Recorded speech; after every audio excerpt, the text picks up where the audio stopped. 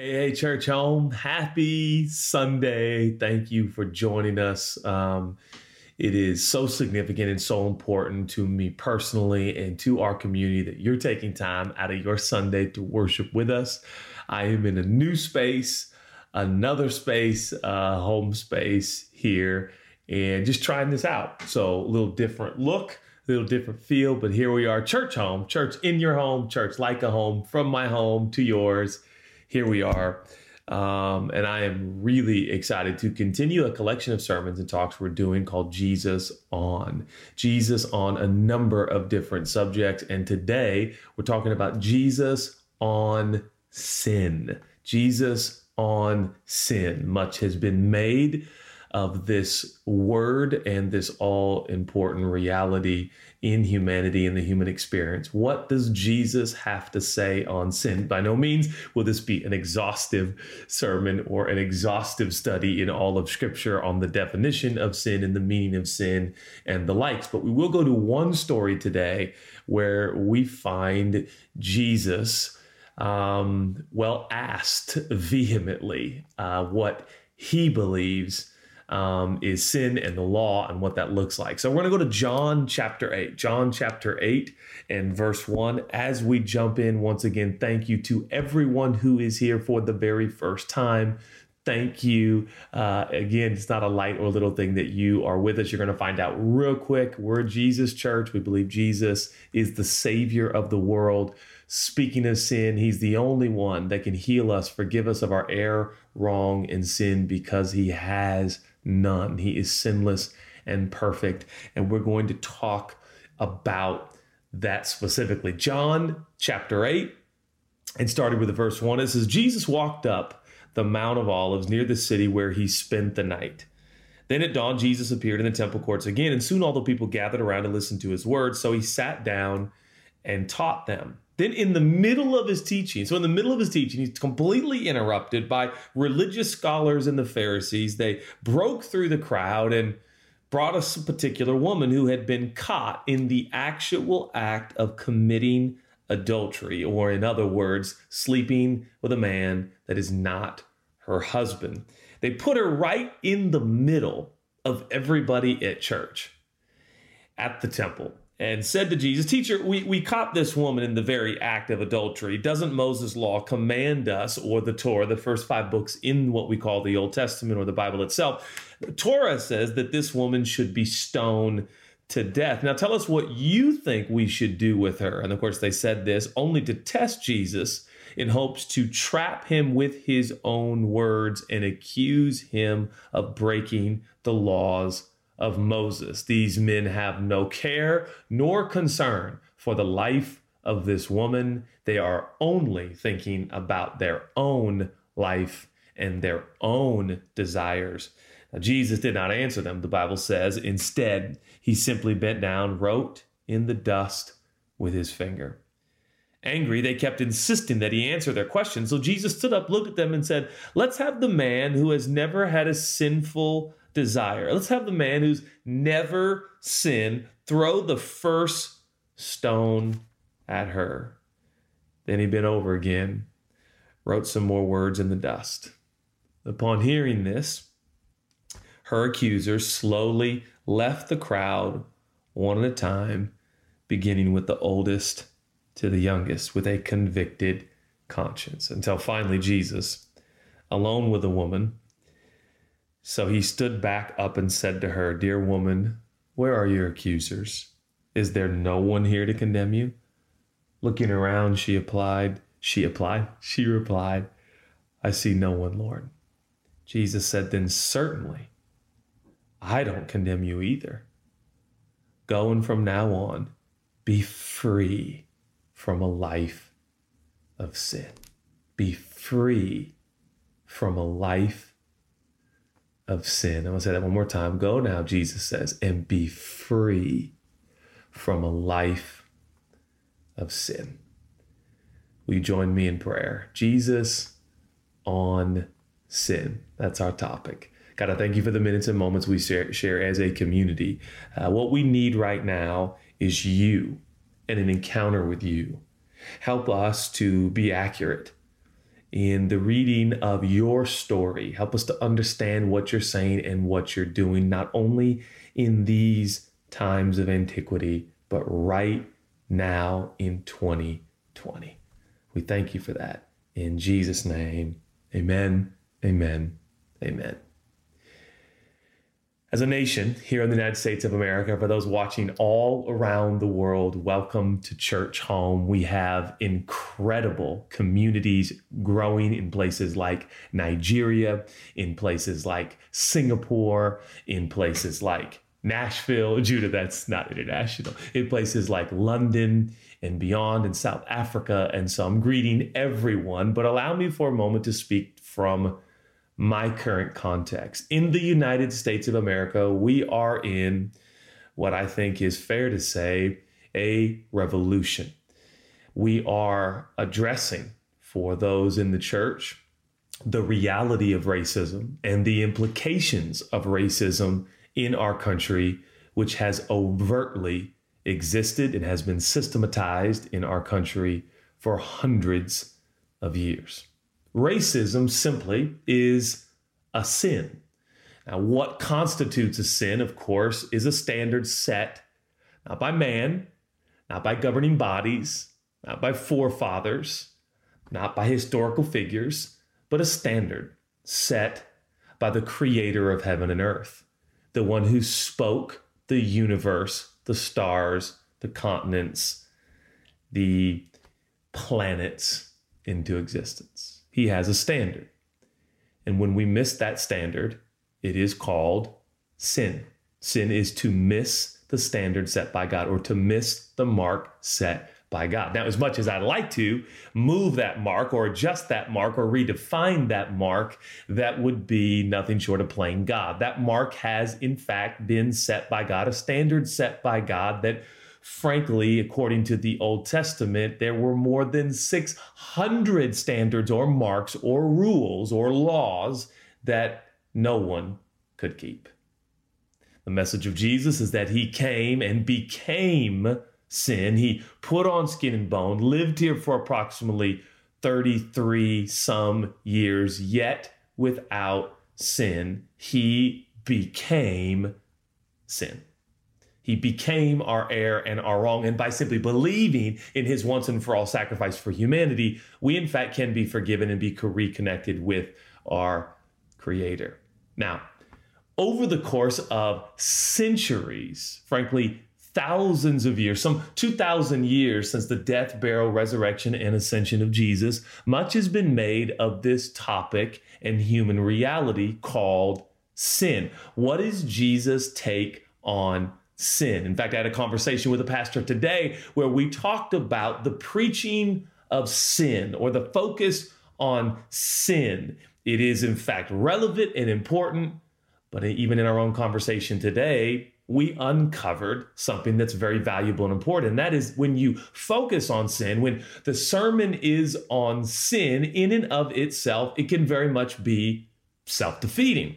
By focusing on sin and removing sin and eradicating sin and being passionate about sin and calling out sin, oftentimes we think even more about ourselves.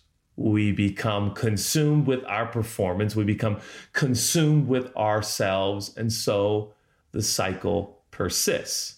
By being obsessive in our sin, we find very little progress and freedom. Maybe momentary, or for those who have the extraordinary willpower that I wish I had, that my wife has, maybe this is tantalizing of sorts, and you feel like I'm going to work hard to overcome sin in my life. What would Jesus say about sin? If Jesus was approached with the gross sin of racism, what would he say? If Jesus was approached with other sins that not only hurt ourselves, but hurt others, what would be his commentary? What would be his statements? What would be his tone? What would be his approach? What would be his facial expressions and features? And what would we see in his countenance? Now, a lot of people conclude today living on earth that for those that speak of Jesus and talk of Jesus, those who use this title called Christian, which is only used some 2 or 3 times in the entire New Testament, when this concept of disciple is used almost 300 times. In other words, the emphasis of the New Testament is actually not the title of Christian. It's on the emphasis of simply following in the footsteps of Jesus, living, loving, and looking like him, which is our passion here at Church Home.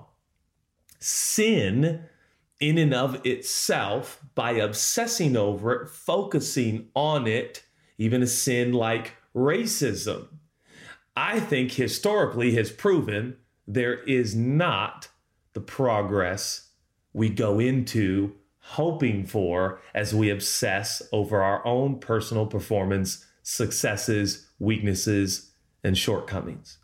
So what would Jesus say? I think the age-old question is, if Jesus was preaching today, if Jesus was the sermon giver at Church Home today, and Jesus was talking about sin, what would he say? If only we had a book, if only we had a story that was accurate about Jesus, and we do. Here he is teaching. He's literally in the middle of a sermon, in the middle of teaching and expounding and revealing and unveiling who he is and what he's doing with this whole new world order that he's ushering in. And he is interrupted. Can you imagine having the gall nerve and the audacity to interrupt Jesus? But he's interrupted. He's interrupted with a group of men and one woman. This woman is probably not fully clothed. She's probably covering herself with a bed sheet or a blanket or whatever it might be. My imagination, they caught her literally in the act of having sex with a man that's not her husband, which according to the Torah, according to the teachings of Moses, inspired by God himself, that was, you guessed it, sin. And this particular sin, according to the Torah, was to be punished by death, specifically by the pulverizing of rocks to the skull that made the skull swell in such a way that a human being would essentially go into a coma and eventually die. It was gory, it was graphic, it was horrific. These men have come to church ready to crush the skull of a woman in sin. If that is not a revealer of our human condition and our human nature, I don't know what is. What will Jesus say? These men they seem to be very focused on sin.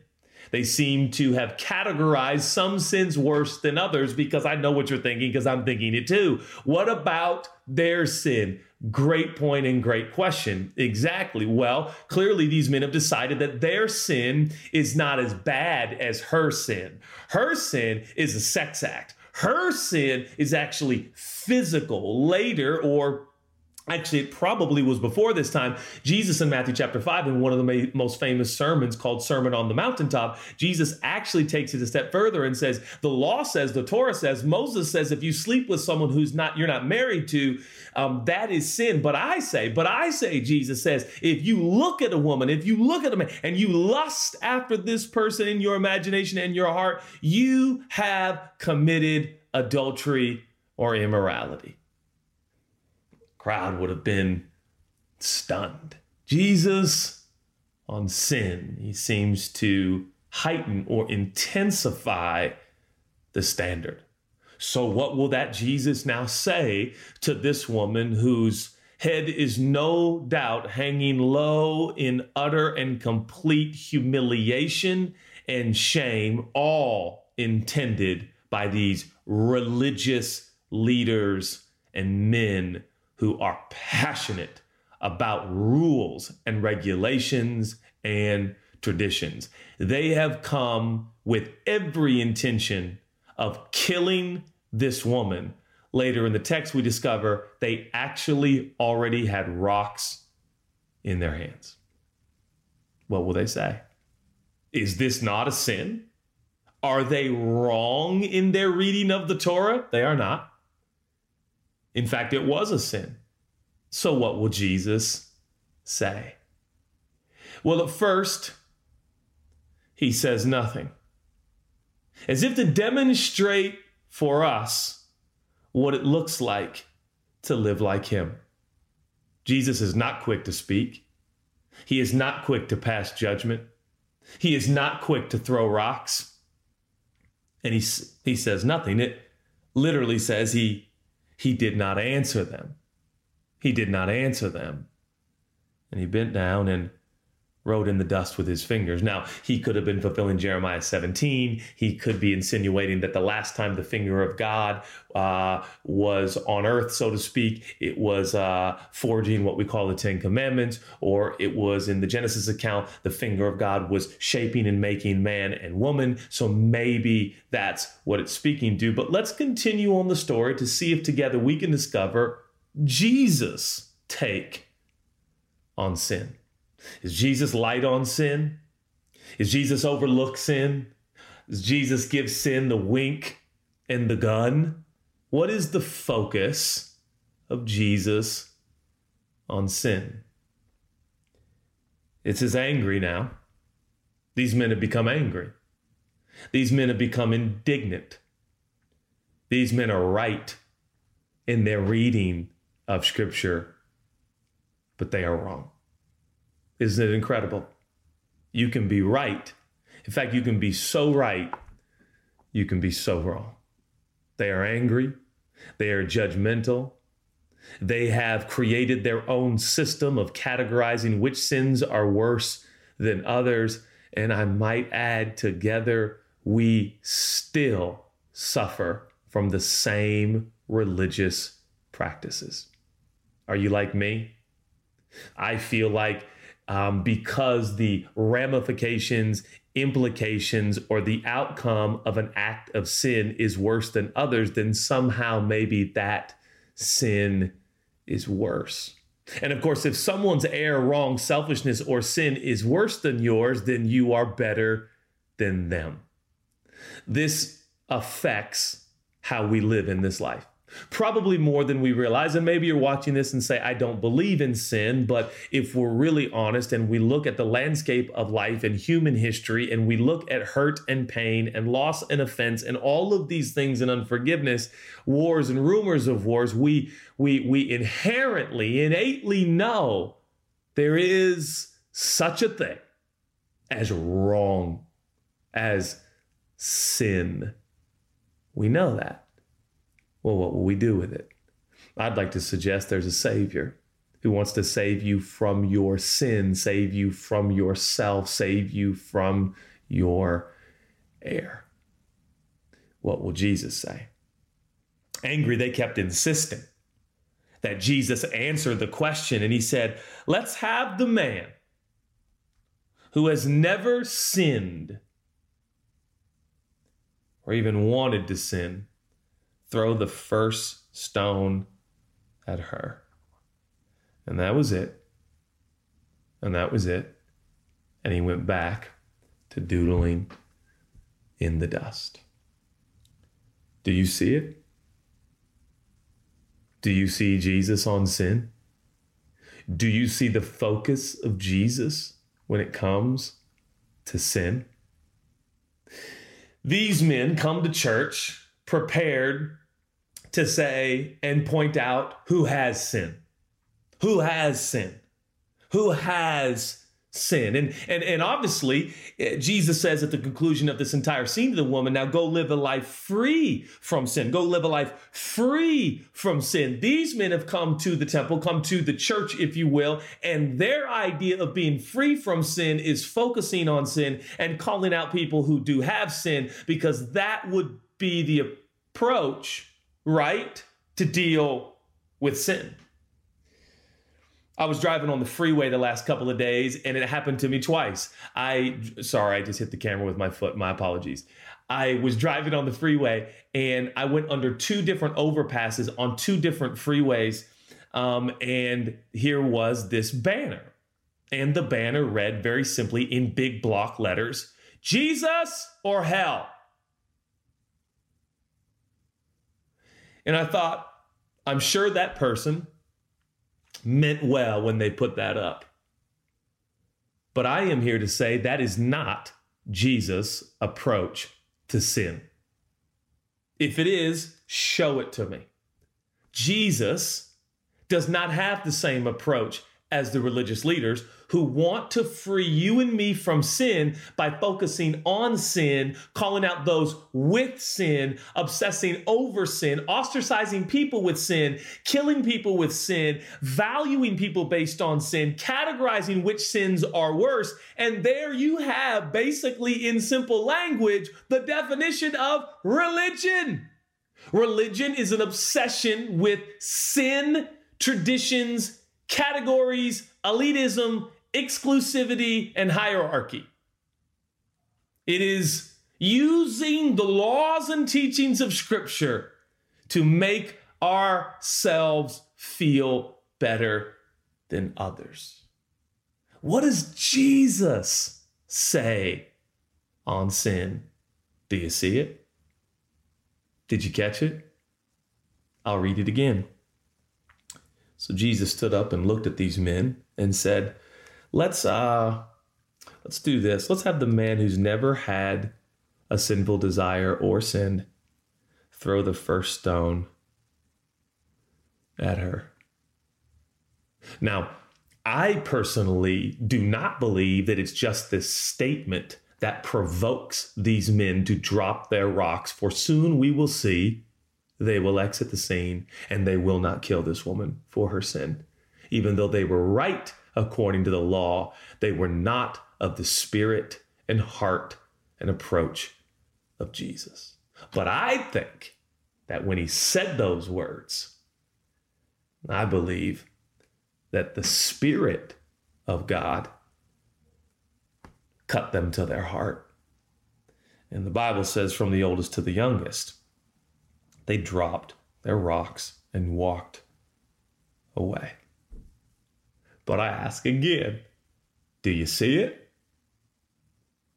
Do you see it? Because there is a complete opposite approach for sin than these religious leaders, than these church leaders, than these preachers. Do you see it? They say, we found someone with a sin, and it's a bad one. It's one of the top sins. It's one of the bad sins. Jesus, what will you say? He says nothing. They push him. Hey, give us an answer. Give us a reply. Give us a verdict. We're ready to take her life because her sin is worse than our sin. It's one of the bad ones. She definitely doesn't belong in church. Does that sound at all familiar? It is amazing to me in these times how so many of us, we have run screaming the other direction, even at the notion that we may very well have racism in our hearts. Do I think preaching and focusing and obsessing on racism is the power to overcome racism? No, that would be defeating the entire sermon that I am trying to convey and deliver.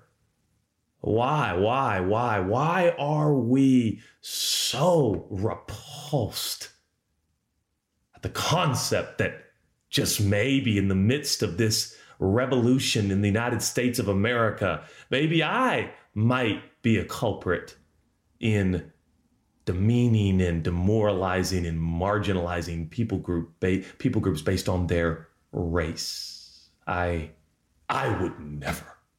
And one of the reasons we have such an aversion to anyone questioning whether or not we have bias or racism or bigotry or prejudice in our heart, because that's one of the big ones in our tradition.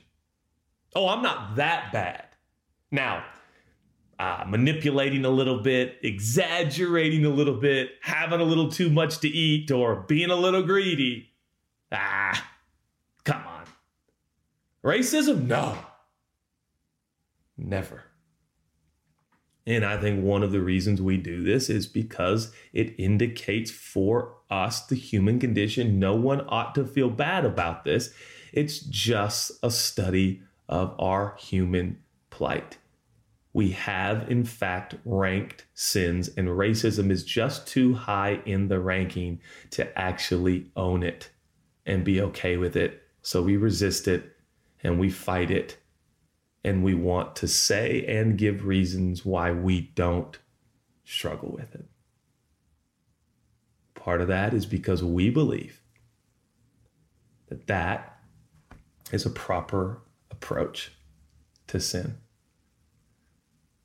Do you see it? Do you see it? Jesus says, let's do this. Whoever doesn't have sin, you throw the first stone. And that's all he says. So the religious leaders are focused on who has sin. Jesus is focused on who doesn't have sin. I'm going to say that again. Jesus on sin. The religious leaders, the church leaders, the preachers, the scholars, they're focused on who has sin. Hey, preachers, we get it. Let me pick on my own kind. We are all busy focused on who has sin. I'd like to suggest we've got to elevate our perspective. We've got to approach sin the same way Jesus does. Jesus' primary focus. I'm not saying he ignores or overlooks sin. Absolutely not. Sin is so serious. He gave himself to become sin. But notice the focus of Jesus. The focus of Jesus is who doesn't have sin.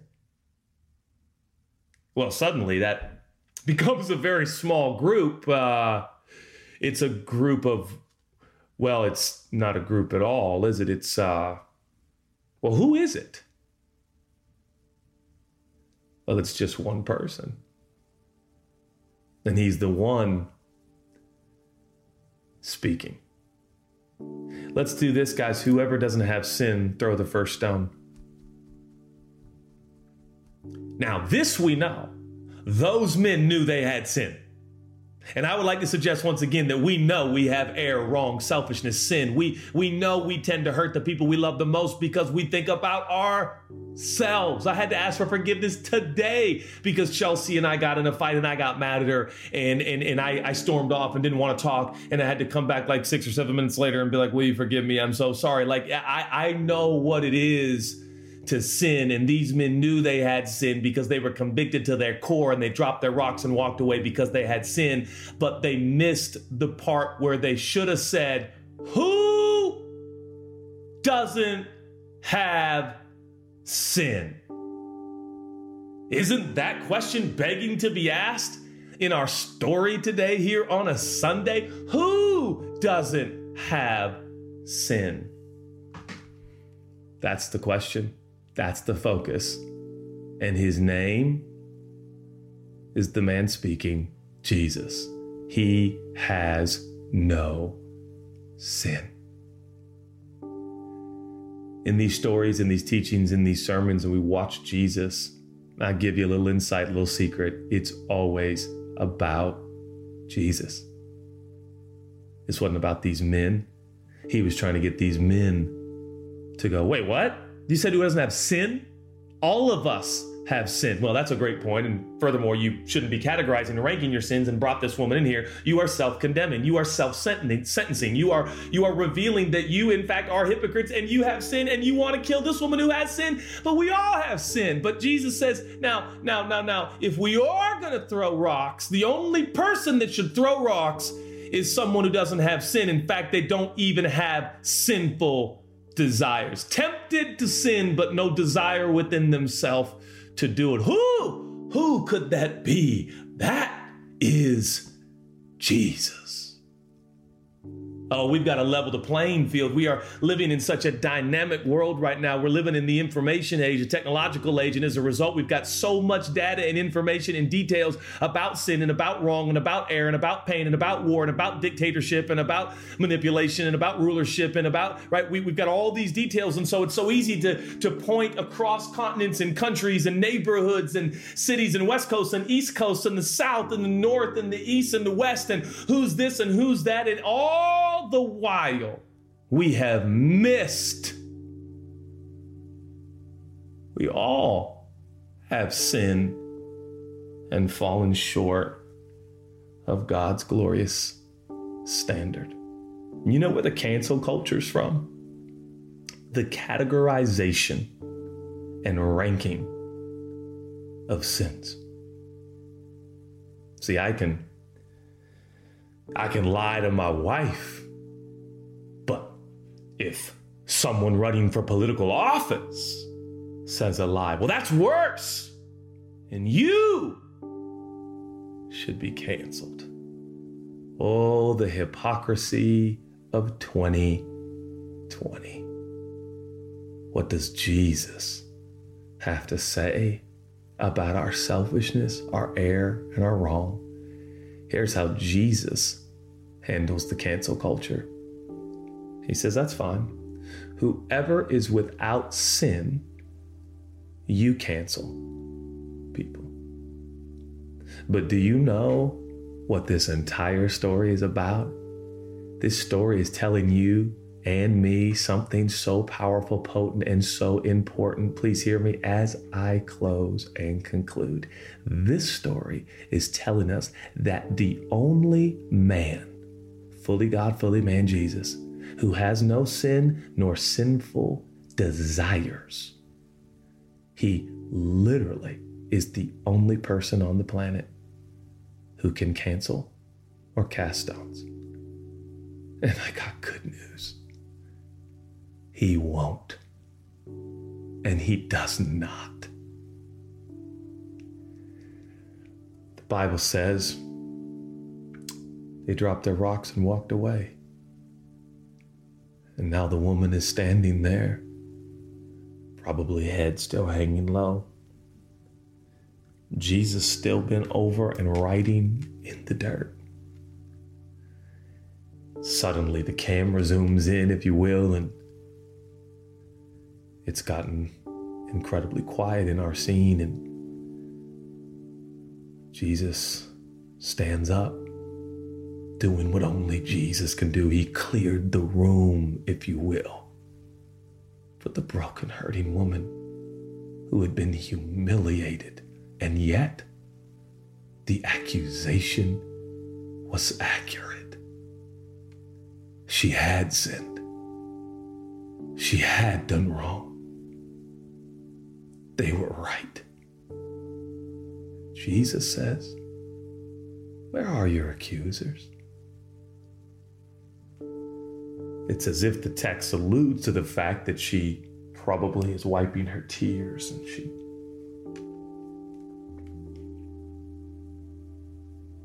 she looks around and she realizes the men who were carrying out her sentence of death are gone. Please hear me, only Jesus can do this. Only Jesus can do this for you. Only Jesus can forgive you of your error, your wrong, and your sin. Only Jesus can clear the room of your soul that's full of condemning voices telling you that you are what you've done and you won't change. And COVID just keeps telling you in your home, see, this is who you really are. And then preachers like me come along and we focus on sin, and it compounds the problem and the self-focus, and we fester with shame and guilt on the inside. But only Jesus. See, this is what Jesus does with your sin, from the oldest to the youngest. That's right. From the oldest sin you can remember to the newest sin you have committed, Jesus forgives. Woman looks up and she says, everyone's gone. And Jesus says, well, I certainly don't condemn you either. Go from now on. Please hear me, I'm done. And be free from the life of sin. Do you know what produces freedom from racism? Freedom from cancel culture? Freedom from condemnation? Freedom from lying and cheating and greed and envy and jealousy and strife and self-centeredness, these things that are debilitating in the human experience. The power, I got a little loud there, the power to overcome sin is not focusing on sin. Let us shift our focus now. It's focusing on who has no sin. I'll say it one more time. The religious leaders come focused on who has the sin. Jesus is focused on who has no sin. It's about him, and that's where the power is. This is the victory that has overcome the world, even our faith, divine persuasion, our trust in Jesus. We overcome sin by Jesus. We overcome racism with Jesus. We overcome sin with the power of the deliverer and the savior of the world, and his name is Jesus. What if you, I'll read it one more time. What if you could be free from a life of sin? What that means is a lifestyle of preparing and planning to sin. We're going to err. We're going to sin. But Jesus comes to set us free from a lifestyle that is doomed to simply just keep sinning, hurting ourselves and hurting others. Jesus is the hope. Jesus is the way. Why? Because he's the one without sin. So he became sin so that we could become the righteousness of God. In other words, so that we could become right in our relationship with God, who is holy and perfect. Jesus does that. So yes, church home, what an opportunity we have in the midst of a national revolution to see progress, to see dignity, to see equality, to see diversity, to eradicate the sin of racism. But it will not happen merely by the efforts and systems, traditions, and approaches of men and women who seek to focus on those who have sinned. I choose to focus on the one person who has no sin, for he has the power to not only forgive, but set our life in a new motion. Our life is no longer defined by sin. Sin no longer plays a role in my relationship with Jesus. I am free. Your life is no longer defined by the sin you have. Your life is defined by the one who has no sin. And he is your Savior, and he can be your Savior today. Will you pray with me? Jesus, I thank you for the minutes and moments we share as a community. And I know that you're speaking to us. You're helping us. I sense your presence right now during this sermon, and I say thank you. I love you. I love you. If you're here in this moment right now watching, you say, Judah, I would like to become a follower of Jesus. All it takes is one moment of receptivity and faith. Right now, if you would like to receive the free gift of Jesus, the free gift of forgiveness that only Jesus offers because he has no sin, and so then he became sin. We change places. The sinner becomes right, and the sinless Savior pays the penalty for our sin, was in the grave for 3 days, rose up, resurrected to declare that everything he said about himself is true. He's the only one with the power to forgive and set free from sin. And if you just raise your hand right now in a moment of receptivity and say, I believe, or I receive the forgiveness of Jesus, you are forgiven forever. And I want to say to you, sir, to you, ma'am, congratulations. And thank you for making the most important decision of your life. I love you, church home. I think of so many extraordinary things that are happening in our community, and I hope on this Sunday you find strength and encouragement, not from mere content or concepts, but from the living Savior of the universe, whose name is Jesus. I love you. Don't forget, right after this, we're going to have a time of using music as a connection point with God. We have a pastor chat that's available for you right after this is a digital hangout. We would love to serve you and connect with you. Hey, if you've made the decision to receive Jesus, please let us know wherever you are in the world and how we can serve you. I love you, church home. Happy Sunday. I'll see you on Wednesday.